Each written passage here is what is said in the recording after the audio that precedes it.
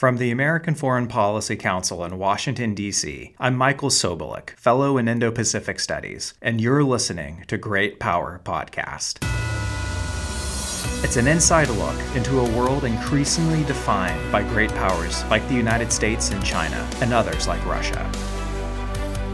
It's a forum where national security experts explore how these adversaries threaten the U.S., and it's also a hub for crafting strategies to protect the American people.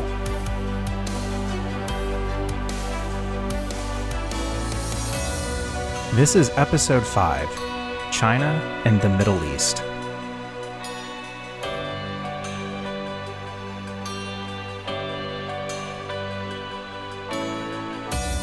Ever since Barack Obama's presidency, a rhetorical trope has dominated national security discourse in Washington. In order to properly account for China's rise, America needs to rebalance or pivot away from prior obligations that are straining its capacity. These obligations almost always refer to the same issue: America's presence in the Middle East. Ever since the terrorist attacks on September 11, 2001, the Middle East has dominated America's policy objectives, strategic calculations, and military deployments. Recently, in light of China's increasingly belligerent activities in its near abroad, policy elites in D.C. have used China as a justification for withdrawing militarily from Afghanistan, as well as for diverting its hyper-focus from the broader region. When President Biden announced America's formal departure from Afghanistan just a few months ago, he listed numerous justifications, ranging from Russia to cyber attacks and nuclear proliferation. But at the top of his list was, quote, serious competition with China, unquote. It's a proposition that's worth investigating. Does pulling out from Afghanistan and deprioritizing the Middle East as a strategic region actually increase America's competitiveness vis-a-vis China? But there's another question that deserves far more attention than it's getting in Washington. How does China view America's pullout from Afghanistan? How has Beijing been engaging the Arab states, Iran, and Israel in recent years? And for that matter, how do those states view American disengagement? In short, does pivoting away from the Middle East strengthen America's hand, or are we leaving an exposed flank for Beijing and others to exploit? To get some answers to these questions, I'm joined by guests that I'm really excited to talk with today. Ilan Berman, the Senior Vice President at the American Foreign Policy Council. I'm excited for this interview for a couple of reasons. Number one, Ilan edits not only my work at AFPC, but the work of all the fellows at AFPC. So whenever you see analysis from myself or other AFPC fellows and you think to yourself, man, those people know what they're talking about, Ilan is at least 70% the reason for that impression. The second reason is that I really can't think of a better person to speak with about the issue of China and the Middle East, given Ilan's background. And even beyond that, this is the first in-person podcast that I personally have recorded on this platform. So Ilan, it's really great to actually see you in person and to talk about China and the Middle East. Thanks for joining us today. Oh, thanks, Michael. And thanks for the kind words. They're wholly undeserved, but appreciated. All right. Well, hey, Ilan, let's start this conversation with the tectonic shift that happened in the region a few months ago. America's pullout from Afghanistan. It was botched. It was haphazard, but the administration argued that there was a long-term gain, and they used China as a justification for that claim. Many analysts inside the Beltway also subscribe to this broader zero-sum perspective between the Middle East and the Indo-Pacific. You'll hear a lot of folks say, we're going to prioritize China with great power competition, which means we need to divert resources and, frankly, manpower away from the Middle East and away from Central Asia. Do you agree with that line of argument? Partially, I think. And here I think it's important to point out that that concept, effectively the concept of a pivot, isn't new. It's something that the Obama administration attempted to accomplish, at least accomplish rhetorically when it was in office. And the idea then, right, the critics of the Obama administration then talked about the fact that President Obama in his November 2011 speech before the Australian Parliament talked about what was then known as the Asia Pacific as an area for intense competition and opportunity for the United States and how we should focus more on the region. And it was seen back home in Washington as an attempt to flip the script, to sort of to change the conversation away from a very troublesome region, the Middle East, which was being then convulsed by things like the Arab Spring revolutions and ongoing unrest in Iraq and instability, a conflict with Iran, instability in Syria, the sort of the list goes on. So back then, a decade ago, the concept was very much changing the conversation. And we did partially in the sense that we began to focus more on Asia. We didn't really capitalize our Asia pivot. We didn't really allocate the economic resources necessary to comprehensively shift focus. But it was a way, a sort of very effective way to shift the conversation. And here it's important to point out that we've been in strategic retreat from the Middle East for a good decade. And there's lots of reasons for this.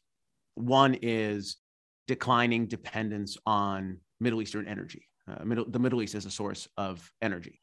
Whereas during the Cold War, we came to rely very heavily on the Middle East. And even in the post-Cold War era, we relied heavily on the Middle East. Over the last few years, the shale revolution in the United States has really fundamentally altered our patterns of consumption. And so you see the Middle East declining in importance. So that's one factor. Second factor is the comparative success of U.S. counterterrorism efforts. Lots of things have been said and written about how well the U.S. is doing or how poorly the U.S. is doing in terms of the war in Iraq and the war in Afghanistan. But cumulatively, along a key metric, we've actually done really well. And that key metric was the metric that was laid out immediately after the September 11th attacks, which was that we would go abroad to prevent further attacks on the U.S. homeland. And by that standard, we've done very well. But it's been 2 decades. And so that focus has receded. The phrase is what? Familiarity breeds contempt. And so the better we do at counterterrorism abroad, the less urgent it seems to the American public. And so counterterrorism has sort of receded on the back burner, and the Middle East with it. And the third major driver is what you talked about, is this shift in focus. The idea that we have to prioritize Asia, and therefore we can't really focus on the Middle East. And that was really baked into one of the core rationales that the Biden administration had for getting out of Afghanistan, right? Intellectual honesty demands here that we say that this wasn't strictly a Biden administration initiative. This was something that the Trump administration had considered during its time in office, and it would have carried out in the spring of this year if it had secured a second term. So the die was cast, the cards were on the table, we were leaving Afghanistan anyway. But one thing that the Biden administration talked about was how our involvement in Afghanistan is effectively preventing us from really doing great power competition with China. How the resources that are necessary to maintain an active military presence in Afghanistan were making our counter-China strategy suboptimal. And I think that's at least partially misleading, because on the one hand, it's certainly true that an active presence in Afghanistan requires military resources. The back of the envelope calculation is that you need something like 4 brigades to have an active brigade in Afghanistan. You have one that's active, boots on the ground in Afghanistan. You have one that's cycling down. You have one that's resting and recuperating and training. And you have one that's beginning preparations for deployment. So that's a tremendous amount of manpower to maintain an active military presence in Afghanistan. And if you free up those troops, the situation becomes more complicated for the bean counters in Beijing. They have to factor in the fact that there are many more uncommitted US troops that now could theoretically be marshaled to the fight against China in all these different domains, to the protection of vulnerable allies in the Asia Pacific or what have you. But just because they might doesn't necessarily mean that they are. And this is where I think there's really an intellectual fallacy. President Biden, in talking about Afghanistan, really set up a straw man. He said that we have to get out of Afghanistan in order to fight China properly. And yet we're not. You're not seeing this massive shift in military resources from Afghanistan to the Asia Pacific, or what we now call the Indo-Pacific. So in many ways, unless we really put meat on the bones of that idea, the idea that we need to free up resources to militarily invest more heavily in the Indo-Pacific, it was effectively a straw man. Okay, so picking up on one or two threads that you just mentioned here, a line of reasoning that I've been hearing from the administration over the past few months has been, yes, America's departure from the region is going to leave a vacuum, but China is threatened with terrorism and non-state actors, just as the United States is threatened by terrorism and non-state actors. This is part of the Biden administration's broader philosophy of transnational issues, right? You see this with their climate approach as well, that even nations that are adversarial in some areas can come together on shared threats. I want to ask you, from what you know about the non-state actor threats in the Middle East and Afghanistan specifically that are unique to China, how do you think China responds when they hear the Biden administration saying that? I think the answer is yes, but only in a tactical sense. China certainly would like to play up the idea that there are tactical common interests with regard to counterterrorism, and there are. China, for example, has made no bones about the fact that in post-America Afghanistan, there's lots of investments, there's lots of economic interests, and those economic interests, as they've signaled in their conversations with the Taliban, can only be secured if the country is more or less stable. So in that sense, China and the United States absolutely share an interest in making sure that that Afghanistan does not again devolve into a safe haven for terrorists.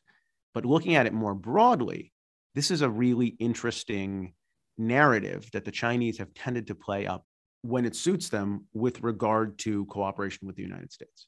Here, I think there's an anecdote that is really appropriate. I've been out to Xinjiang in Western China a couple of times. The first time I went out there was in around 2009, 2010. And I remember being taken out and given a tour of the regional security office in Urumqi, the capital of Xinjiang. And it was fairly elaborate affair, full floor of an office building with lots of exhibits about what they called the 5 phases of extremism in the province. And here they defined extremism very broadly. It's anybody who harbors separatist tendencies, anybody who harbors religious extremist tendencies, and frankly, this sort of third catch-all category that they call splitism, which is mostly anything they don't like. That exhibit tour, which lasted, frankly, something like 2 hours, ended up in a room that had 2 things. First of all, it had a series of displays of weapons ostensibly captured from militants in the province of Xinjiang, which included things like Molotov cocktails and World War II era Mausers, which at that time, candidly, were not the weapons that Al-Qaeda and other extremists were using. But even more evocative was the life-size poster of General Secretary and President Hu Jintao that was hanging on the wall of him exiting the, at that time, latest Shanghai Cooperation Organization summit. And it was very clear that the message that they were trying to send was, we have a fight, you have a fight, our fight is the same, we should collaborate. And that is a narrative, I think, that the Chinese very much are going to play on in their conversation with the United States as they expand their footprint in Afghanistan, and the US now is on the outside looking in and has to look at Afghan strategic dynamics as an observer rather than as a participant. I think there's a danger there, though, in terms of amplifying too much the idea that this is a strategic convergence. For China, there's certainly tactical benefit to talking this talk. But let's remember, the Chinese are also, for example, partnering with Iran, the world's leading state sponsor of terrorism, and hammering out a big accord just last summer. So there's a danger here in uncritically absorbing their definition of terrorism and assuming that it's analogous to ours. Okay, so given that context, which I think makes a lot of sense, let's zoom out. When China looks at the Middle East as a strategic region, what do they see? We've talked about terrorism already. The United States certainly sees terrorism, but they also view oil and our reliance with Israel as at least the top three equities that we as the United States have there.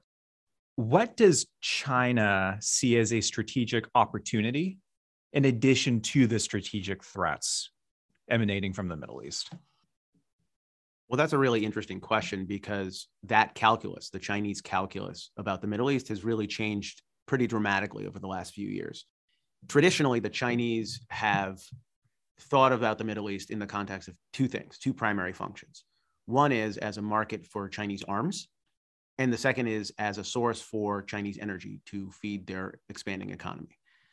And on both fronts, that has, at least historically, created a fairly predictable pattern of Chinese engagement.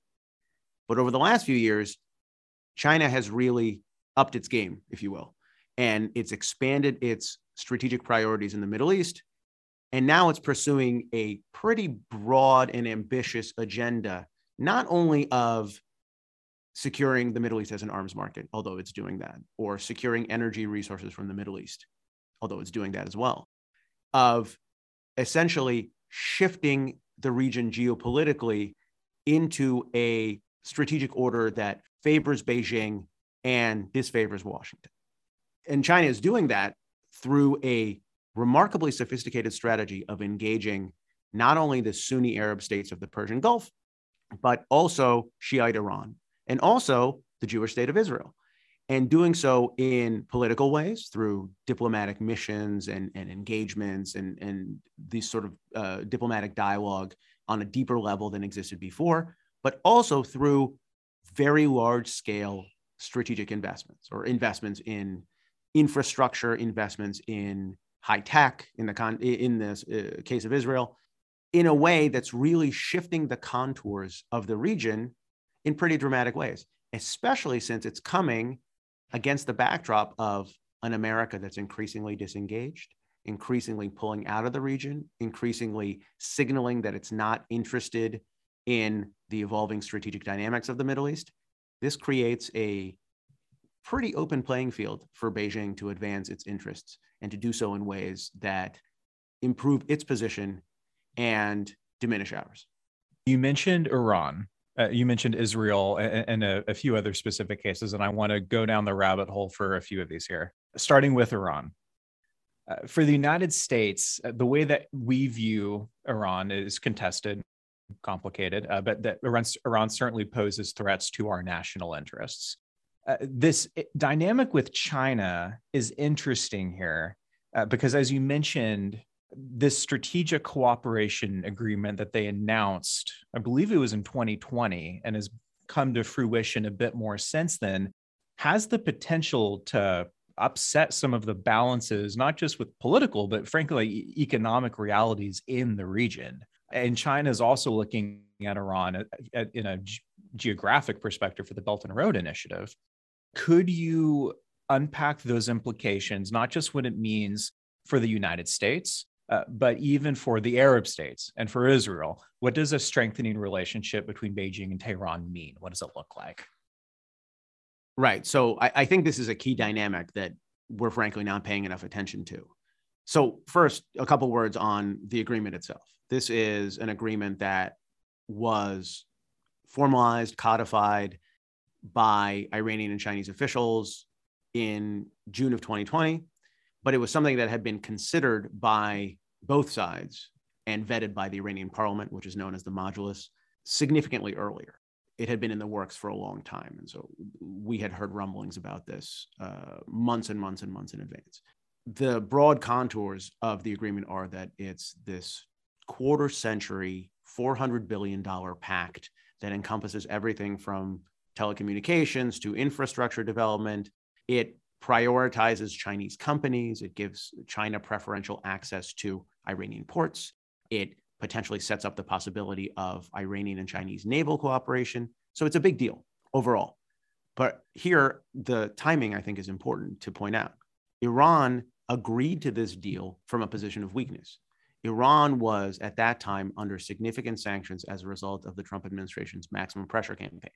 And that campaign, I know the conventional wisdom is that maximum pressure is a failure, but if you look empirically at the economic data out of the Islamic Republic, maximum pressure had succeeded in cratering the Iranian national currency, which is known as the rial. It had succeeded in significantly drawing down Iranian foreign exchange reserves. So in an economic sense, at least, the Iranian regime was really hurting. And so what they did, and they've done this in the past in previous cycles of hardship, is they turned to reliable strategic partners. In this particular case, they turned to China. And the agreement is very much this sort of devil's bargain that the Ayatollahs struck with the People's Republic of China, in which China gets a key foothold in the Islamic Republic. It makes Iran a key node along the Belt and Road. But in exchange, Iran gives up at least a measure of its sovereignty. Essentially, the regime has agreed to diminish sovereignty in exchange for being allowed to stay in business. It was a remarkable admission of weakness on the part of the Iranian Ayatollahs, and it was a remarkable strategic coup for the People's Republic of China, because it really sets up China to engage with Iran in a way that makes Iran instrumental to energy transit flows from the Persian Gulf flowing back to the Chinese mainland. It makes the Islamic Republic a key node along the Belt and Road. It does all sorts of things that really allow China's larger Belt and Road strategy fall into place, at least as regards the Middle East. Now, here, I think you have to say that nobody who's looking at the Iran-China lash up closely really thinks that this is all going to happen seamlessly, that it's actually going to monetize into anything resembling $400 billion. But you're already seeing, at least for China, you're already seeing the tactical dividends. For example, as the Biden administration has drifted towards re-engagement with Iran, the Chinese are in a preferential position to accept stepped up Iranian supplies of crude oil. And Chinese payments for Iranian crude are having this salutary effect on the Iranian economy. They're stabilizing the Iranian economy. They're helping them to rebuild their foreign exchange reserves. And so in this context, at least tactically, one hand is very much washing the other. I want to do a follow-up on Iran here. Given those trends, given that context, in the event that Iran develops and fields a nuclear weapon, what difference, if any, would having China as a sponsor, as a patron, have for their strategic standing with a nuclear weapon? Would it be a substantial difference? Would it be an insubstantial difference? How would China's relationship with Iran with a nuclear weapon impact the menu of strategic options they would have in the region? So that's a great question. I think the Chinese are certainly thinking along those lines already. The thing that I would point to in this regard is that Iran has for years attempted to become an observer nation in the SCO, the Shanghai Cooperation Organization, which is the security bloc that is jointly run by Moscow and Beijing, which involves a number of the Central Asian states, Russia, China, and a growing number of observer nations. And the idea behind the SCO is very much regional counterterrorism policing, but in the conception of the Chinese and in the conception of the Russians, maybe one day when the SCO grows up, it can be a NATO with bombs. So in this context, it's useful to point out that Iran has lobbied for observer status for years. Iran has been rejected from the SCO, from observer status of the SCO for years until this year, where the Chinese rolled back their objections to Iranian membership.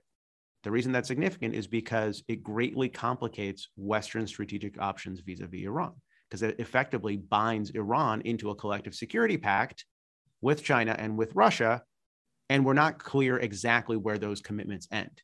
And so I think if you were to ask the Chinese, I think they would demur and they would not answer the question directly. But I think through their behavior, they're already showing that, at least in their strategic calculus, Iran is most of the way towards a nuclear weapon. Iran is going to get a nuclear weapon.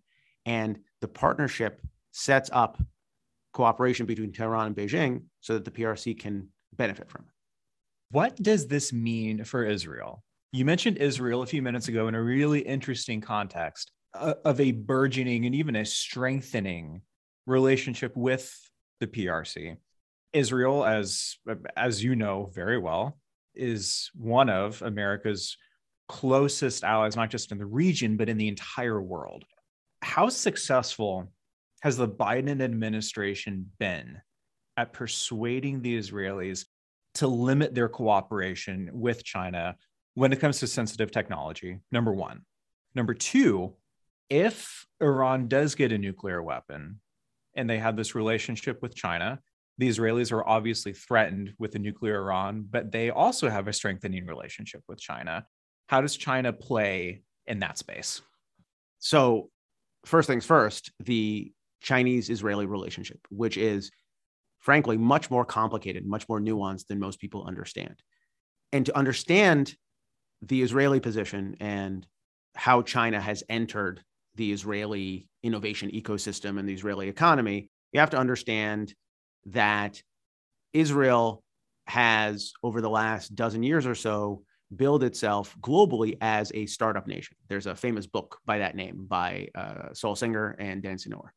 It's a great book, by the way. If you haven't read it, you absolutely should read it, because it really talks about the secrets of Israel's success, the way the Israeli military creates a flat corporate structure that allows for free exchange of ideas, right? It's effectively an attempt to explain the secret sauce that makes Israel this global economic driver. And so for the last dozen years or so, the Israeli government has tried to popularize that image of itself as a startup nation and as a global engine for innovation, especially in high tech and defense technology and software, which it is. And the Chinese have noticed. And so what you've seen over the last 10 years or so is this escalating spate of Chinese investments in Israel. And the Chinese are investing robustly in virtually every sector of the Israeli economy. But where it becomes potentially problematic is that the lion's share of their focus is on that fast mover, is on the high-tech industry, it's on software, it's on innovation. And a lot of those projects are dual use in the sense that they abut the special relationship that Israel and the United States has, to the point where both US elected officials and US military officials have spoken out publicly about the fact that if the Israelis are not more circumspect about allowing China entry into their economy, into their infrastructure, it will have an adverse effect on the relationship between Jerusalem and Washington, at least in strategic terms. And this was actually something that the Trump administration spent a lot of time on, and sort of behind the scenes, most people aren't aware. But the Trump administration, in addition to being very pro-Israel and very much pro-Israeli defense in its foreign policy, was also having quiet conversations with Israeli officials talking about the potential threat posed by compromise with regard to China and how that might adversely affect defense ties, how that might adversely affect economic ties. And the Israelis were responsive because they were getting a tremendous amount of other dividends from partnership with the Trump administration. And so you saw Israel, for example, in November of 2019, set up an analog to the Committee on Foreign Investment in the United States, which is an interagency body that we have here in the United States that vets foreign investments in the country and matches them up against geopolitical risk and national security risk. The Israelis didn't have anything like that before. And as a result of fervent requests on the part of the Trump administration, they built one. But it's not exactly an analog. There's a $6 billion carve out for high tech in the Israeli version of the CFIUS, as the acronym is known here. And that dynamic is very much dependent on smooth political sailing between Washington and Jerusalem. So when the Trump administration was in power and there was a tremendous amount of dynamism in the Middle East, especially with regard to Israel, bilaterally between Washington and Jerusalem, but also regionally in the context of the Trump administration midwifing the Abraham Accords between Israel and the United Arab Emirates and Bahrain and Morocco and Sudan. The Israelis were inclined to play ball, shall we say. And the worm has really turned in that regard, because now you have a new sheriff in town here in Washington. You have a reversion to more traditional approaches to the Middle East, which involve steady bilateral relations between the United States and Israel and the United States and the countries of the Gulf, but also a pretty intensive and, in the view of Israelis, pretty foolhardy approach to re-engage Iran, an attempt to bring Iran back into the confines of the 2015 nuclear deal. We can argue the merits and we can argue the demerits, but generally speaking, the Israeli national security establishment thinks this is a bad idea because it's not a lasting solution to the Iranian nuclear problem. It essentially just kicks the can down the road. And so now you find that the Israelis, who previously used to be inclined to listen and take seriously American concerns about China and Chinese penetration and the ancillary risk involved in Chinese investments, they're less inclined to do so. They're more inclined to conduct business as usual with China. And that's going to be, I think, a huge problem moving forward. That's a potential for renewed tensions between Jerusalem and Washington in the years ahead, especially if the Israelis allow China to expand its economic footprint still further in ways that compromise ongoing projects between the two countries. To your second point, what are the implications for Israel? This is a little bit of a sort of deviation into Iran strategy, but the Israelis are on the horns of a serious dilemma. For the better part of a decade and a half, they've been trying to convince successive administrations in Washington that all options need to be on the table. So diplomacy with regard to Iran, but also economic sanctions, also a robust military strategy. And it's all driven by two considerations. One is that Iran for Israel is an existential threat. It is a potential threat to the survival of the Jewish state moving forward. And the second is that the Israelis really don't want to be forced to take care of it themselves. And so the Israeli line to the United States has long been, we should have a strategy. What America gets to decide whatever its strategy is, but it should have teeth. All options should be on the table. For a long time, baked into US policy has been the notion that if worst comes to worst, if we can't hammer out a nuclear deal with Iran, if we can't come up with a durable solution, if we can't put Iran back in a box, if we can't contain Iran's nuclear ambitions, the Israelis might just solve our problem for us. And so Israel, a small country of roughly 9 million people, is confronting a very large strategic problem currently, which it really doesn't want to solve on its own.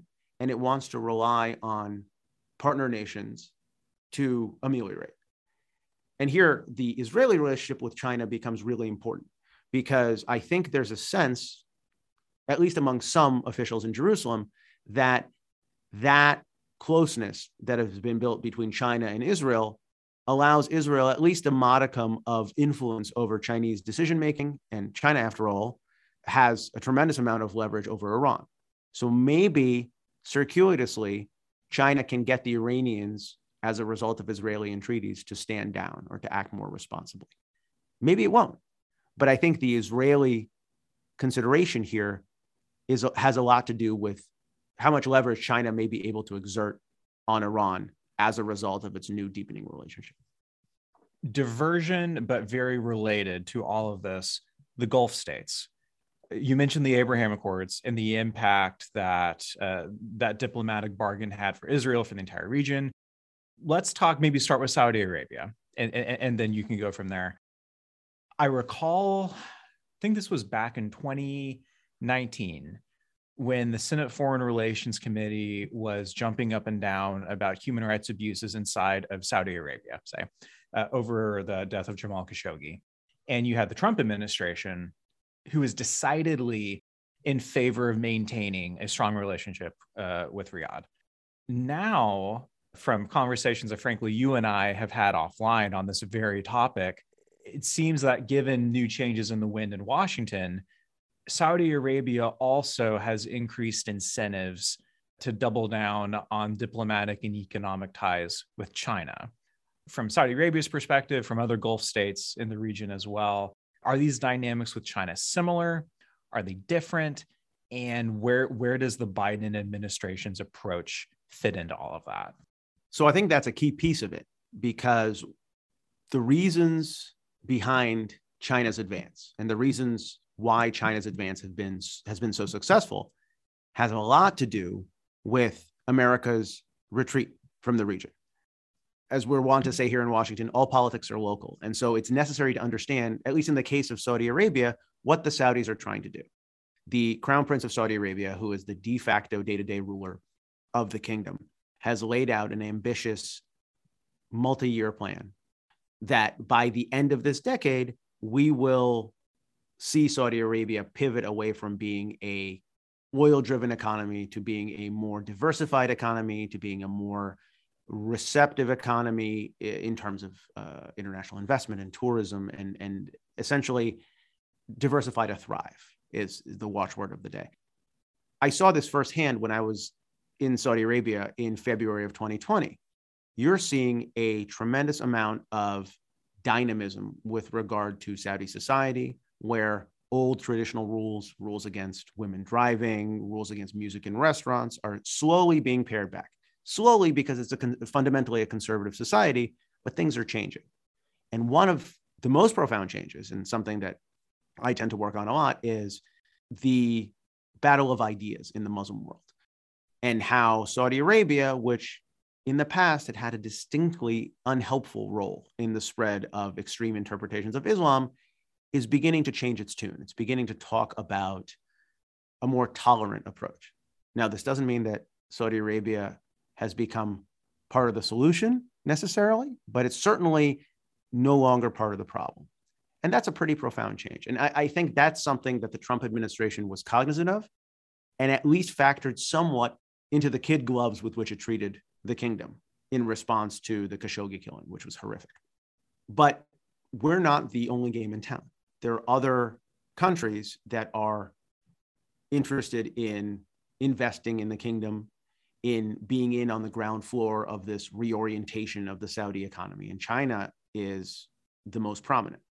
And so over the last half decade or so, you've seen a tremendous amount of Chinese capital enter the kingdom in the form of loans, in the form of projects, agreed to projects on infrastructure development.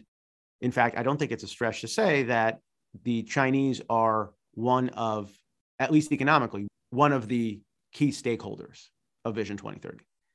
And that becomes important when you see that US policy is pivoting away from the 7.5-decade-old partnership between the US and Saudi Arabia.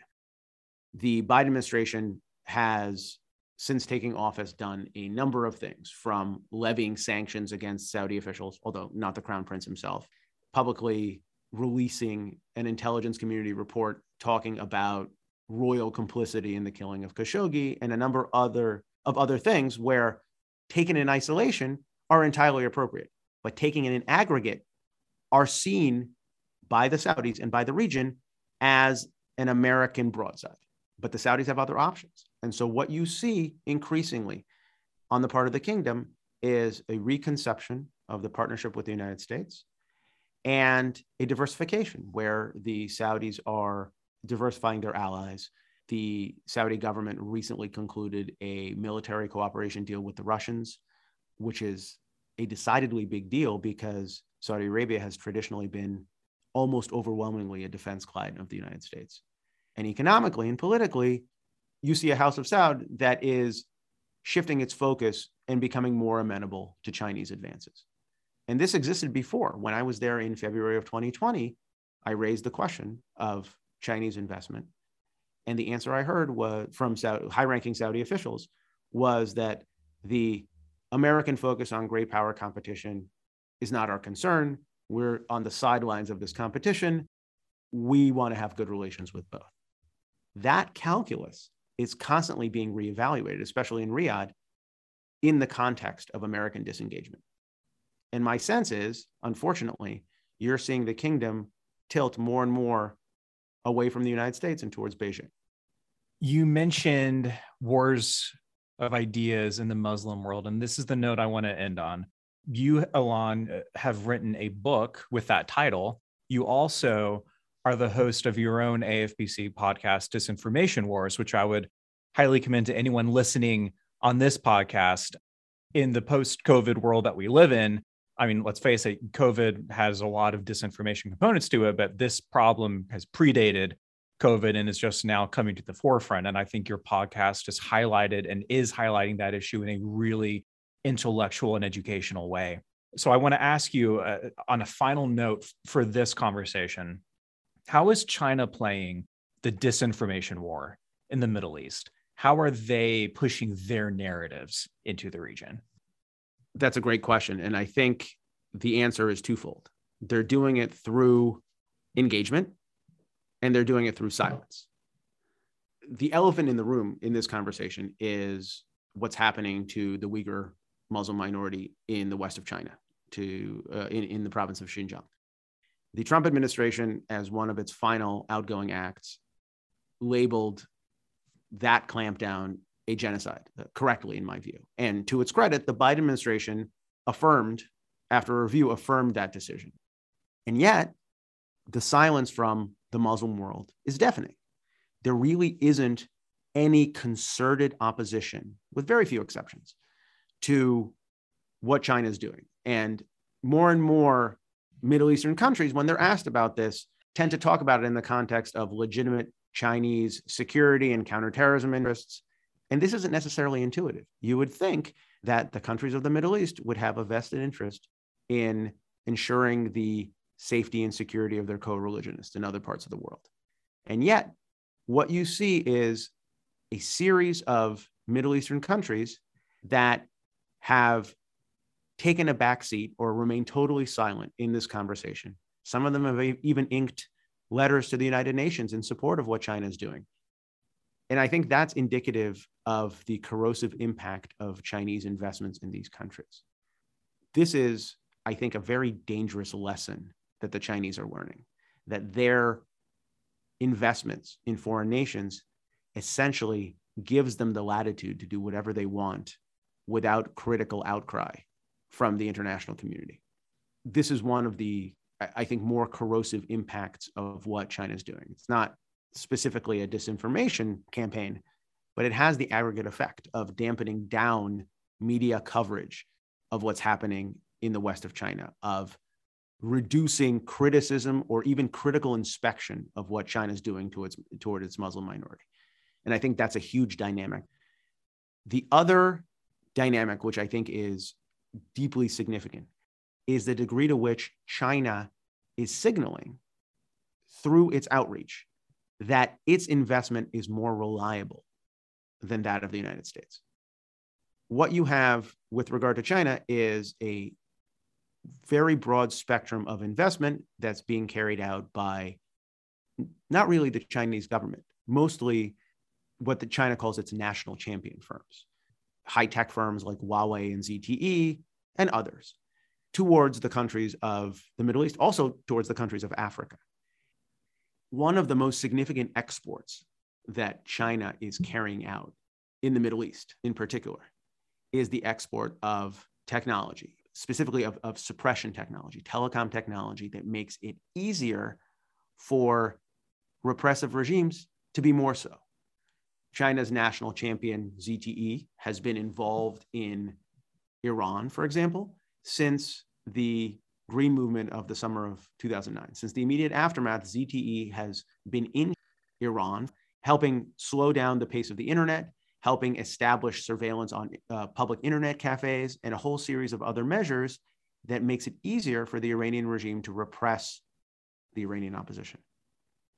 And in various other places, in places like Lebanon, in places like Egypt, throughout Africa, you're seeing the exportation of technologies that have the potential to make those regions less free over time.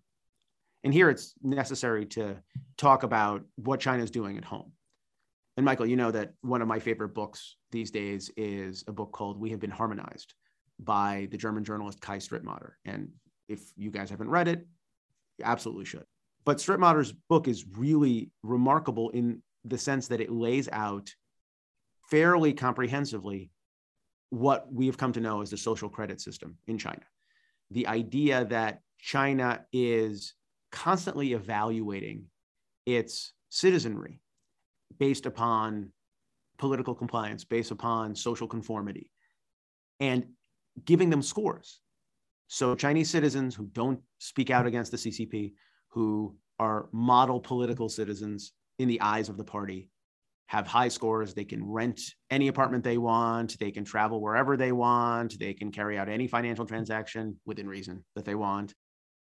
But those that do, those that are political activists, those that post incorrect things on the internet, those that blog about issues that the party deems sensitive, have lower scores. And they're prohibited, in the most extreme cases, they're prohibited from renting apartments. They're prohibited from traveling.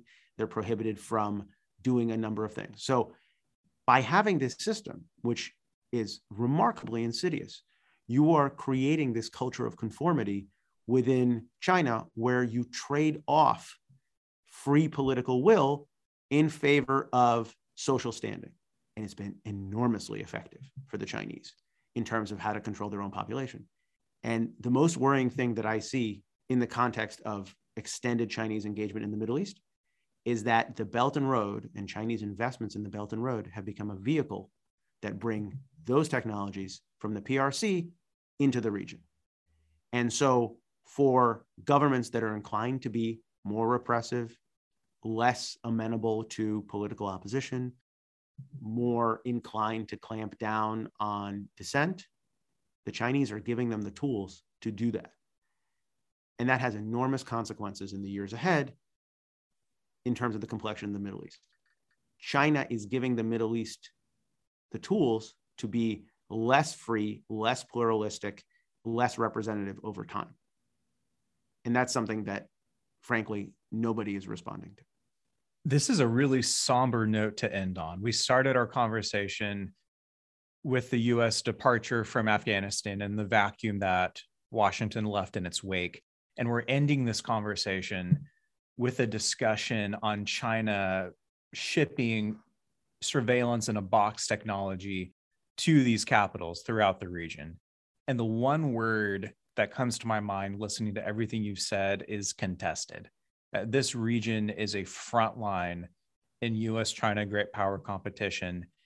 And it's clear from your comments, Alon, that this deserves a whole lot of attention, and it's not nearly as simple as pulling out and redirecting efforts to great power competition way over there.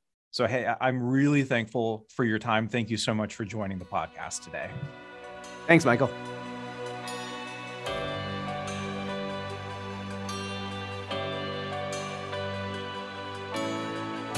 Thanks for listening.